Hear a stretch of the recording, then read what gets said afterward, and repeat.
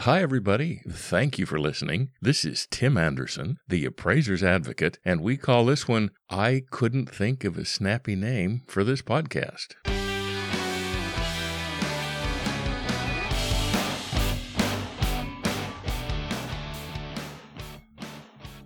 I've been thinking a lot about affordability lately. Not affordability from a standpoint of whether Mr. and Mrs. Johnson can afford to buy a specific house. Not even about so-called affordable housing. Rather, about the affordability of housing in general, and whatever relationship it is that we appraisers have to do to it and have to do with it. Let me give you a for instance. One of the reasons we fill out an appraisal reporting form of Fannie Mae's manufacture, not our own, is to provide her with specific data she specifically must have as part of every mortgage lending package.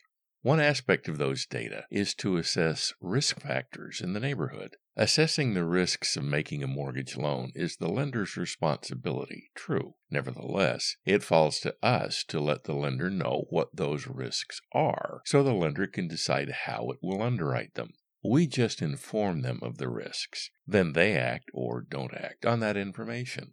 Their choice. One part of the lender's underwriting responsibilities is to measure the income of the potential borrower against house prices in that neighborhood. This is part of the lender's due diligence and risk assessment. That's why we give lenders an analysis of comparable and competitive house prices in the neighborhood, not merely a list of every sales price in the neighborhood. They use those data, in part, to underwrite the loan, but we appraisers provide them with those data. That's why we need to assure the lender the neighborhood data in our reports is accurate, which is one of Fannie Mae's requirements, thus an assignment condition, since it affects the scope of work in any given assignment.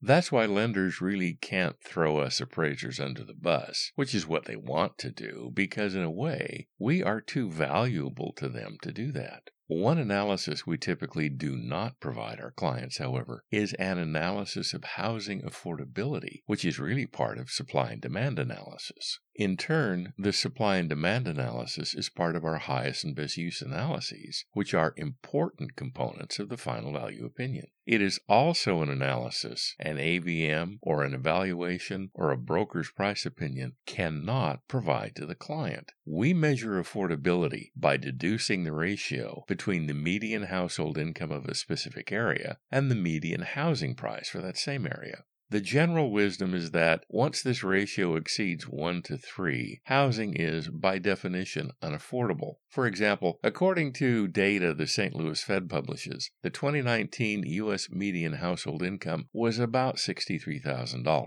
That same source indicates the median house price for that year was approximately $271,000.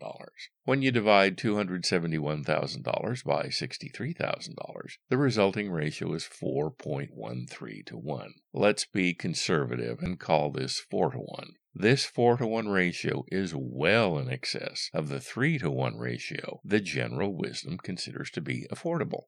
In other words, a half of the households in the United States can't afford to buy a house in the United States. Using the typical 3 to 1 ratio, then to afford a $271,000 house, that household would have to make at least $90,000 per year and have no atypically large debts. This means the typical household would have to make about 40% more than it does now to be able to afford a house of the median price. If you're holding your breath waiting for that to happen, stop it. Here's another real-world example. BayAreaMarketReports.com published a study in 2019 showing that in San Francisco, the median house sales price was $1.6 million, and the median condo sale price was $1.3 million. Yet, data from the St. Louis Fed also indicate the estimated median household income in San Francisco in 2018 was about $111,000. This is a ratio greater than 11 to 1.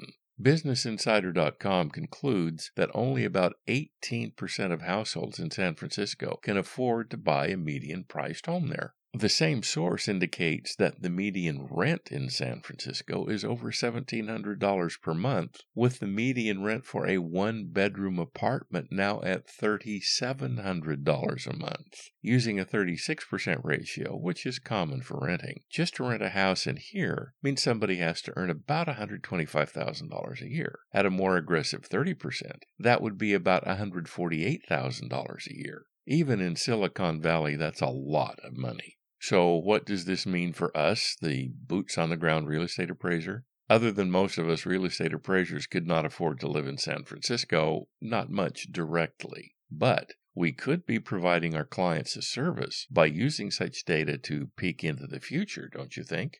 USPAP's SR 1-3A5 tells us that, as part of our highest and best use analyses, we must identify and analyze the effect on use and value of any particular property of any market area trends. If an affordability analysis were to show that housing in a particular neighborhood was bordering on being unaffordable, do you think a market trend might be to see less new construction in the area, but more renovations? If we were to do an affordability analysis, might that service help a homeowner to price their property correctly?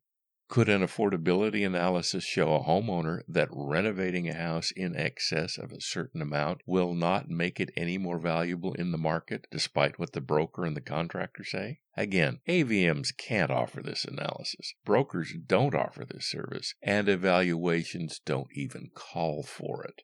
Only we appraisers can offer it. That gives us an advantage, don't you think? As we come to understand our worth as appraisers, that knowledge and self-respect will manifest themselves in the quality of our work.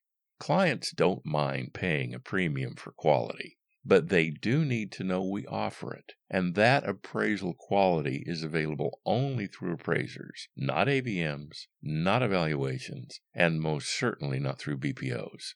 It's up to us to show lenders the added benefits we bring to the table. The alternatives can't and don't. Well, that's it. Those are my thoughts on affordability. I'm glad you are here. This is Tim Anderson, the Appraiser's Advocate. I'm here for you. Visit my website at theappraisersadvocate.com or contact me at tim@theappraisersadvocate. It will be an honor to work with you. Thank you so much. Be safe and well. We're clear.